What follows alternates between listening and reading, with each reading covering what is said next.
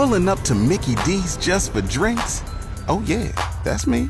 Nothing extra, just perfection and a straw. Coming in hot for the coldest cups on the block. Because there are drinks.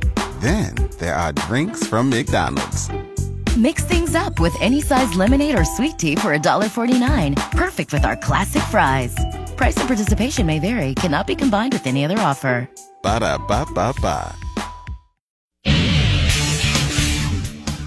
The Nebraska softball team picked up its 10th straight win as sophomore Kaylin Kinney pitched a complete game shutout while adding a home run and 4 RBI to give the Huskers a 9-0 win over Rutgers via the run rules Sunday at Bowlin Stadium. Husker head coach Rhonda Revelle afterwards said everything offensively and defensively was clicking. That's really nice to see on day 3 of playing the same team. You don't see that a lot of times on day 3. Nebraska now travels to East Lansing, Michigan next weekend to take on Michigan State in a 3-game series. Entering this past weekend, the Nebraska baseball team was 9-14 and fresh off a loss to in-state rival Creighton.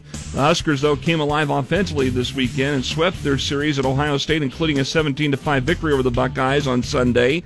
Luke Sartori went 2 for 4 at the plate, including a grand slam. Nebraska's back in action Wednesday night in Omaha to take on the Mavericks. South Carolina captured their second NCAA Women's Basketball National Championship Sunday night with a 64-49 win over UConn. Tonight, the NCAA Men's Basketball National Championship will feature Kansas and North Carolina.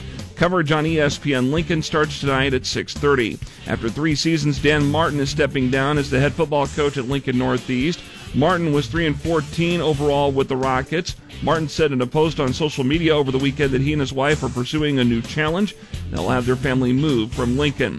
The Nebraska High School Sports Hall of Fame will induct 12 athletes, 5 coaches, 1 official, and 2 contributors, among others, to be honored September 25th at Lincoln East.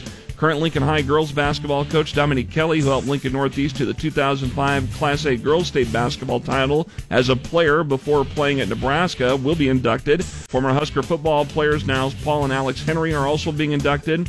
Also going in is former Atlanta Braves catcher Bruce Benedict, longtime LPS District Athletic Director Karen Hand, and the 1998 Lincoln Northeast Boys Basketball State Championship team as this year's Hall of Fame Silver Anniversary team. And the Lincoln Stars took down the Tri-City Storm in a USHL overtime thriller Sunday at the Icebox by the final of 3-2. I'm Jeff Moats, KFOR Sports.